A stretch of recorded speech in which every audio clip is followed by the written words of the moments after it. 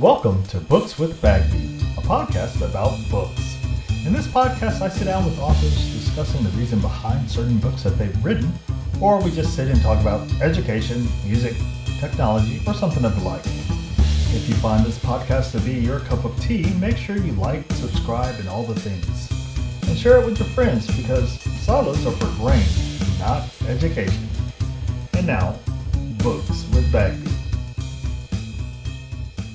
On this episode, I have the amazing Debbie Tannenbaum, and she is talking about her book, Transform! Techy Notes to Make Learning Sticky. Welcome, Debbie. How are you doing today? I'm great. I don't think I've ever had an introduction quite like that. Well, you deserve it. Thank you. You're quite welcome. So, I have just a list of questions I ask all the people all the time. And I'll start with you. What was your reason behind writing this book? Why did you do it? So the book actually wasn't where it all started. In 2019, I started blogging. And as I started blogging, and when that was a journey in and of itself, because while I was working on starting a blog, I reached out to some people and I said, is this worth me sending? And they were like, you have a story that's different than other people's stories and you should share it. So I started blogging in 2019, and at the end of 2019, I was in a Twitter chat. And during that, it was a lead lap chat. And when I was in that chat, Jay Billy, who's the one who was leading it, said, if you could do anything for 2020, what would you want to do? And before I could even think about it, I posted I wanted to write a book. And he was like, you should go do it. And of course, who knew that 2020 was the year that everyone on earth was going to write a book, right? Yeah. So I started working on it, and I really wanted to make sure that as I was doing this, that I told my story, but I also wanted to share with other people that even if your road isn't completely smooth and has ups and downs, you can still find what you need. And I wanted to share with them how technology had really transformed my life. And Transform's an acronym, and it really kind of takes you through my journey. It talks about how I turned away from teaching behind closed doors, how I revisited how I could use technology in education, how I used it to amplify creativity, how I used it to nurture student agency. And then in the second part of the book, I really spent time talking about how it transformed me, how I began seeking connections outside of my school, and how I found my PLN. And then I started to offer my voice in 2019 with blogging. And then as I did all that, I found I was reaching beyond my expectations. If someone had told me 5 years ago that I'd be going to TCEA for the second time and presenting, and that I would have published a book, I would have said they were crazy. And then at the end of the book, I talk about ways that we can really maximize learning using technology. And I thought it was just really important. So many times you read books, and the integration of technology feels super complicated. And I really wanted to show people that it didn't have to be complicated, that there are easy ways to integrate it in, that there are certain ways that we can use tech tools, not just because we have to use tech tools, but because they really provide meaningful integration. And so it was super, super important to me to do that. When I first started writing it, I had no idea it was going to go anywhere. And then at the end of 2020, I was part of something else where someone's like, well, why haven't you sent this to anybody? And I had just started speaking to my publisher online. I met my publisher on Twitter, Darren Peppard, and I was just like, I kind of just started reaching out to people. And, you just never know what happens. But I'm really proud of the fact that I was able to put it out there and share my journey, and that I found someone who really believed in my story to help me do that. Well, great. And I have another question that's not on the list, but you said you were in a Twitter chat and you said, what was it, Lead Lap? Lead Lap, yeah. What is a Lead Lap? So it's Lead Like a Pirate with Dave Burgess. But the coolest part of it is that when I wrote my book, Jay Billy, who was the person who kind of challenged me, he actually got to write an endorsement for my book. There you go. That's great. Of course, it's amazing how folks in this space are willing to help others, and so many people don't realize how many folks are just there waiting to help you. I know that sounds kind of cheesy, but it's true. I can't get over it, and like, in where I am in my journey now versus where I was 5 years ago, I want to be able to help other people too. So many people have gone out of their way to help me in ways that I could have never imagined. I mean, I remember when I got the contract and I reached out to Rochelle Dene Poth, and I'm like, "You're a lawyer, right? Is this something I should use?" And like, everybody's just been so wonderful, and I've been lucky enough to contribute to another book that came out this current year, Amplifying Instructional Design by EduMatch. But I've just really loved all of the experiences. I love being able to share what I love with others, whether it's through blogging or writing a book or presenting. I want to make sure that my sessions offer people something that they might not get anywhere else, because there's so many sessions that are all the same. I'm trying to make sure I'm giving something a little different. There you go. That's a great idea. So thanks for that little tidbit. Rochelle Dene was actually one of the guests in the earlier episodes of the podcast, but I didn't even think about reaching out to her with my legal issues. Yeah. Well, it's funny though, because she very early on, I connected with her online and I started guest blogging for her, and she's just always been an amazing resource and person who just reaches out and amplifies the voices of others. So I always appreciate her. She's been and when I finally got to meet her in person, it was great. But like, I just submitted my ISTE portfolio, and when I met up with her last year at FETC, I was like, I'm struggling with this. I don't know if I'm going to be able to get this done. She goes, yeah, I get it. Been there, done that. You're going to get it done. And I turned it in 2 days ago. So fingers crossed. Yes. So what deep lessons or ideas do you want readers to walk away with from this book?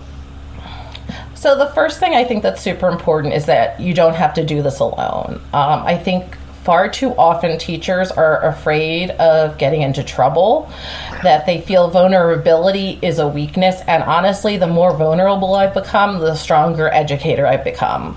So I think that's super important. And that if you don't know how to do something in your classroom, there are people out there that you can reach out to. It might not be someone in your building. I've made the most amazing connections through the Teach Better network, and I can't even explain how the way those people have affected my life, because it's been so deep. But know that there are people who can help you with those things. In addition, the idea that when we talk about using technology, it isn't just doing a program like Lexia or ST Math or Imagine Literacy and Learning, and they have their value. Yes. But we really need to make sure that our students are creating, and we need to make sure that they really understand, and the teachers understand how to pick tech tools that help our students create. It's very different than it was 20 some years ago when I got my master's in technology. We have these really amazing tools that kids can use, like Adobe Creative Cloud Express and Canva, and those are free tools that our kids can use. So we really need to make sure that even at the youngest ages, our students are using that. That's something I'm super passionate about, and I talk about in my book, that even our little kids, I work with pre-K now, and they're creating. If my little pre-K kids can create, then all of our elementary school kids and beyond can create. So I think that's another super important thing. And just I'm sure that people understand that we want to create artifacts that demonstrate learning. A lot of times I feel like people say, oh, well, I'm doing a project. Well, it's not about doing a project. It's about showing that process of learning. Yes. And far too often people aren't seeing that. I mean, I go into classrooms and they're like, and I say I love co-teaching with teachers, and far too often they don't see the bigger picture. And so I'm really trying to help them see the bigger picture. We're using this tool.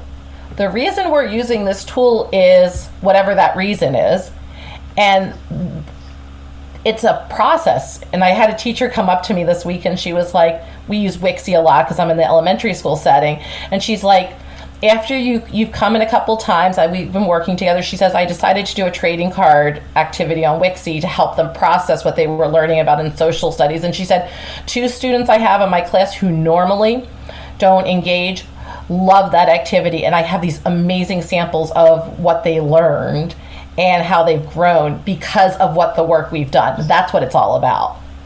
That's great.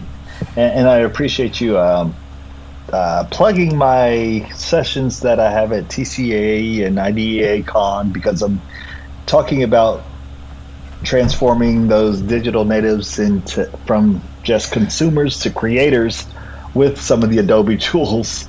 So I have to say, I think I heard you on Power Up, right?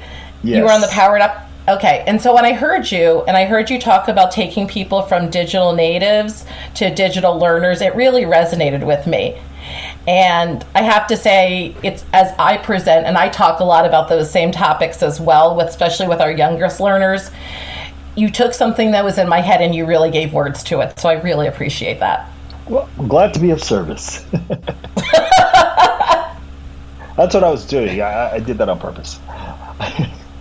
No, so I really appreciate it. I couldn't remember who had said it until you said it, and I was like, oh, it's you! Yeah, I tend to say things that people are like, oh, yeah, you said that. Yeah, exactly. One of the crazy things that I always say is education, no, silos are for grain, not education. So we need to break down our silos and get out. Yes. So, Debbie, what was the greatest challenge in writing this book? It sounded like it was something that was already in process. There's a couple other folks who have been on that wrote a bunch of blogs, and they realized, wait a minute, I can collect these and curate the things that I've written and place them in a book that makes sense. Is that kind of what you did, or what was challenging? Well, what I did is it's funny because I came up with the acronym, and then I kind of found what blog posts kind of worked within it. And then I added a lot of stuff as I was working. That winter break of 2020, I was super motivated, and like words just kept pouring out of me. Nice. But the hardest thing for me was really, it became my baby. I have four children of my own, 2 stepchildren and 2 biological kids, but it became my baby, and the editing process to me was by far the hardest part. Because I was so invested, and I knew that it had a blog type feel, and my publisher wanted it to not have as much of a blog type feel and to be more book like. And it was hard for me to like take something I had so much passion around and not tone it down, but change it to make it so that it worked for in a book format. It was one of the best experiences I had because it really helped me as a writer. But it was hard initially because I would be like looking at the feedback from my editor, and I'd be like, I have to change that. I have to change this. But I like that part. Well, and the funny part is because I wrote so many blogs, there are some words that I used over and over again. And blog, that's fine. When you're looking at a book, not so fine. So I really kind of had to look at that, and I can't tell you how many times I talked about being a fan, or super fan, or an edge of fan, and edge of celebrities. That didn't really fit into the book like it fit into my blogs. Yeah. So or something was amazing. How many times can you write the word amazing in something? So I definitely I think it helped me become a much better writer, but it was a little challenging during that, but it all came out okay. And my book actually came out on my birthday in 2021, which is super cool. Oh, that is cool. Talk about, it's your birthday book and it's your birthday. Yep. Yeah. That's so cool. I'm sorry, I don't get out much, and I say cool a lot, so there you go. It's okay. I say amazing a lot.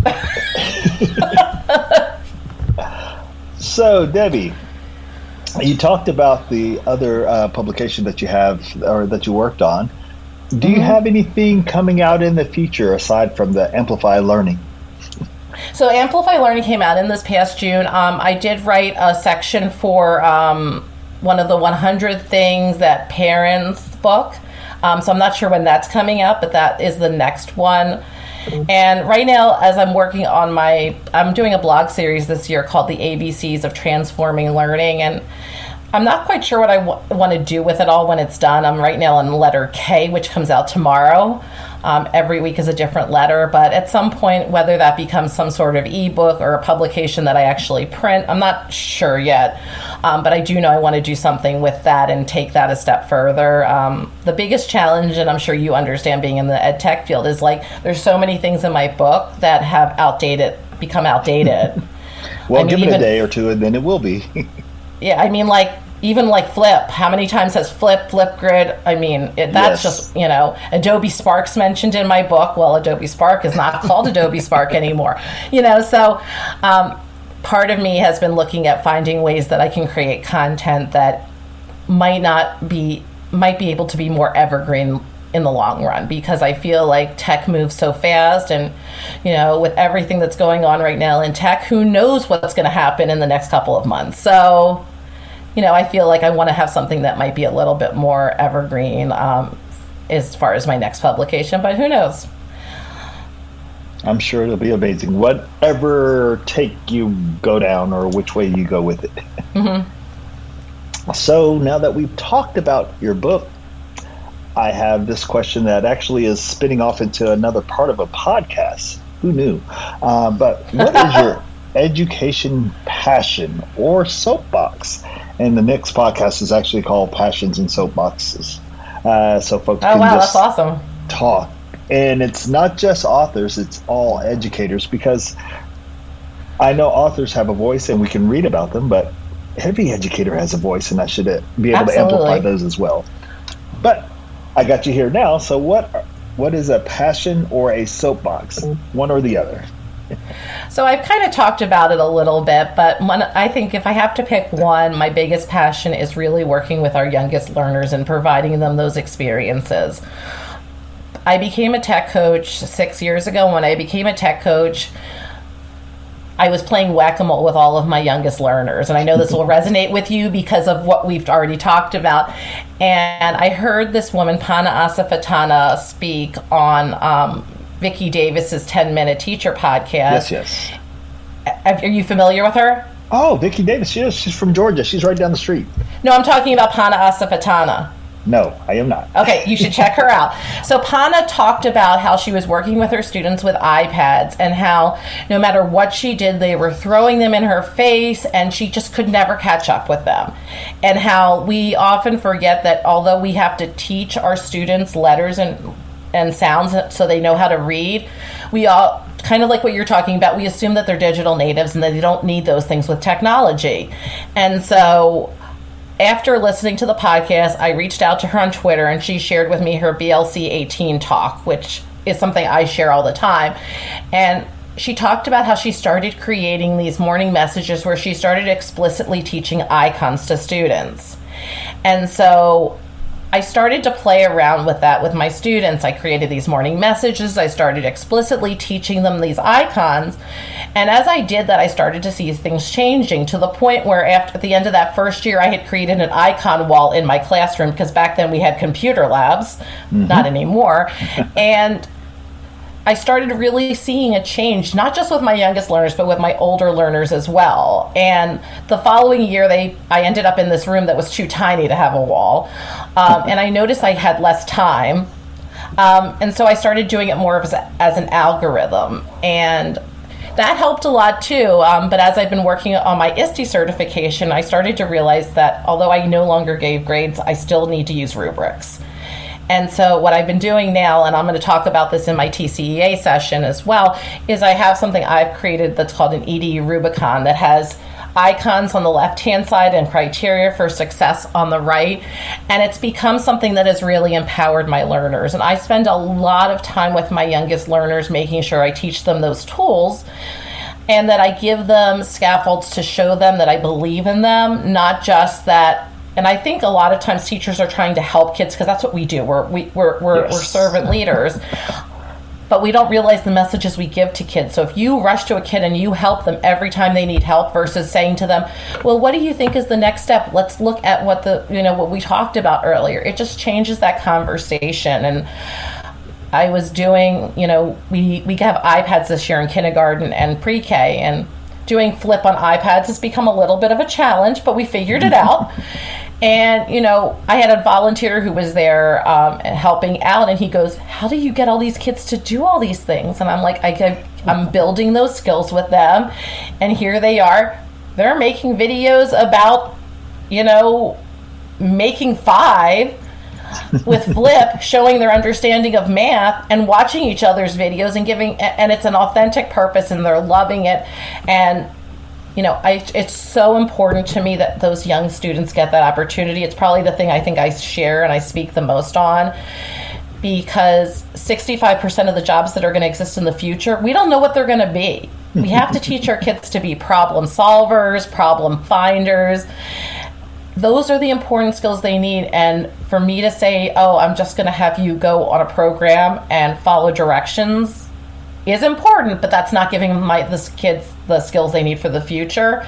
And so I've really been promoting that both in my school, in my district, and then when I speak other places as well, because far too often when we go to tech conferences, and TCEA that we're both going to has a lot for littles, which I'm really happy about. We only see things for older kids, and we really have to hit the students when they're young, give them those skills so that they can do amazing things in the future. Yes, and just a note about TCEA, one of my partners at work, she sits in the desk in front of me, she went to a TCEA something or other for elementary students like this past summer. I got accepted to it to speak at it. Unfortunately, I was not able to go, so I'm hoping I get to go this year. But yeah, it's an elementary conference, and I think that's so amazing. We need to have more opportunities for those of us in elementary land to, because I feel like you're talking about silos. Elementary teachers are the most siloed of all sometimes, because of the fact that once you close your classroom door, it's your own. It is, it's hard. And so, but there's so many amazing things. And that's really something I'm passionate about, is helping especially those teachers of littles figure it out, because I figured out a lot of things, but I kind of figured them out on my own. Yes. Now I want to help others figure that out. So yeah, that's my big soapbox. Well, great. I love it. I'm going to need you to do a couple of things. I'm going to need you to spell the name of the lady that you mentioned. Well, you don't have to spell it. You can send it to me later or tweet it out. Speaking of tweeting it out, how can folks connect with you? How can people connect with you? I think you have like maybe a web page, a blog. I do. All the things. Absolutely. So I try to keep it simple. It's TannenbaumTech.com. And on Twitter, I'm Tannenbaum Tech. On Facebook, I have a Facebook group for Tannenbaum Tech.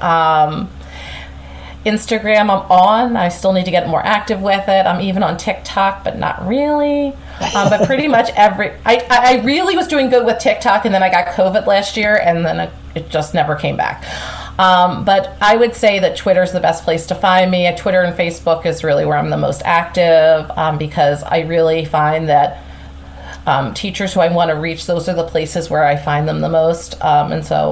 And then I have a mailing list that people can subscribe to. I send out newsletters every week, and then I do blogs every other week. So my goal is that I want to really support educators any way that I can. And, I tell people once they've come to one of my sessions, they're part of my community, and they just need to let me know what they need. So, yes, and I did a session at FETC, and it was called Rising Tide Lifts All the Ships.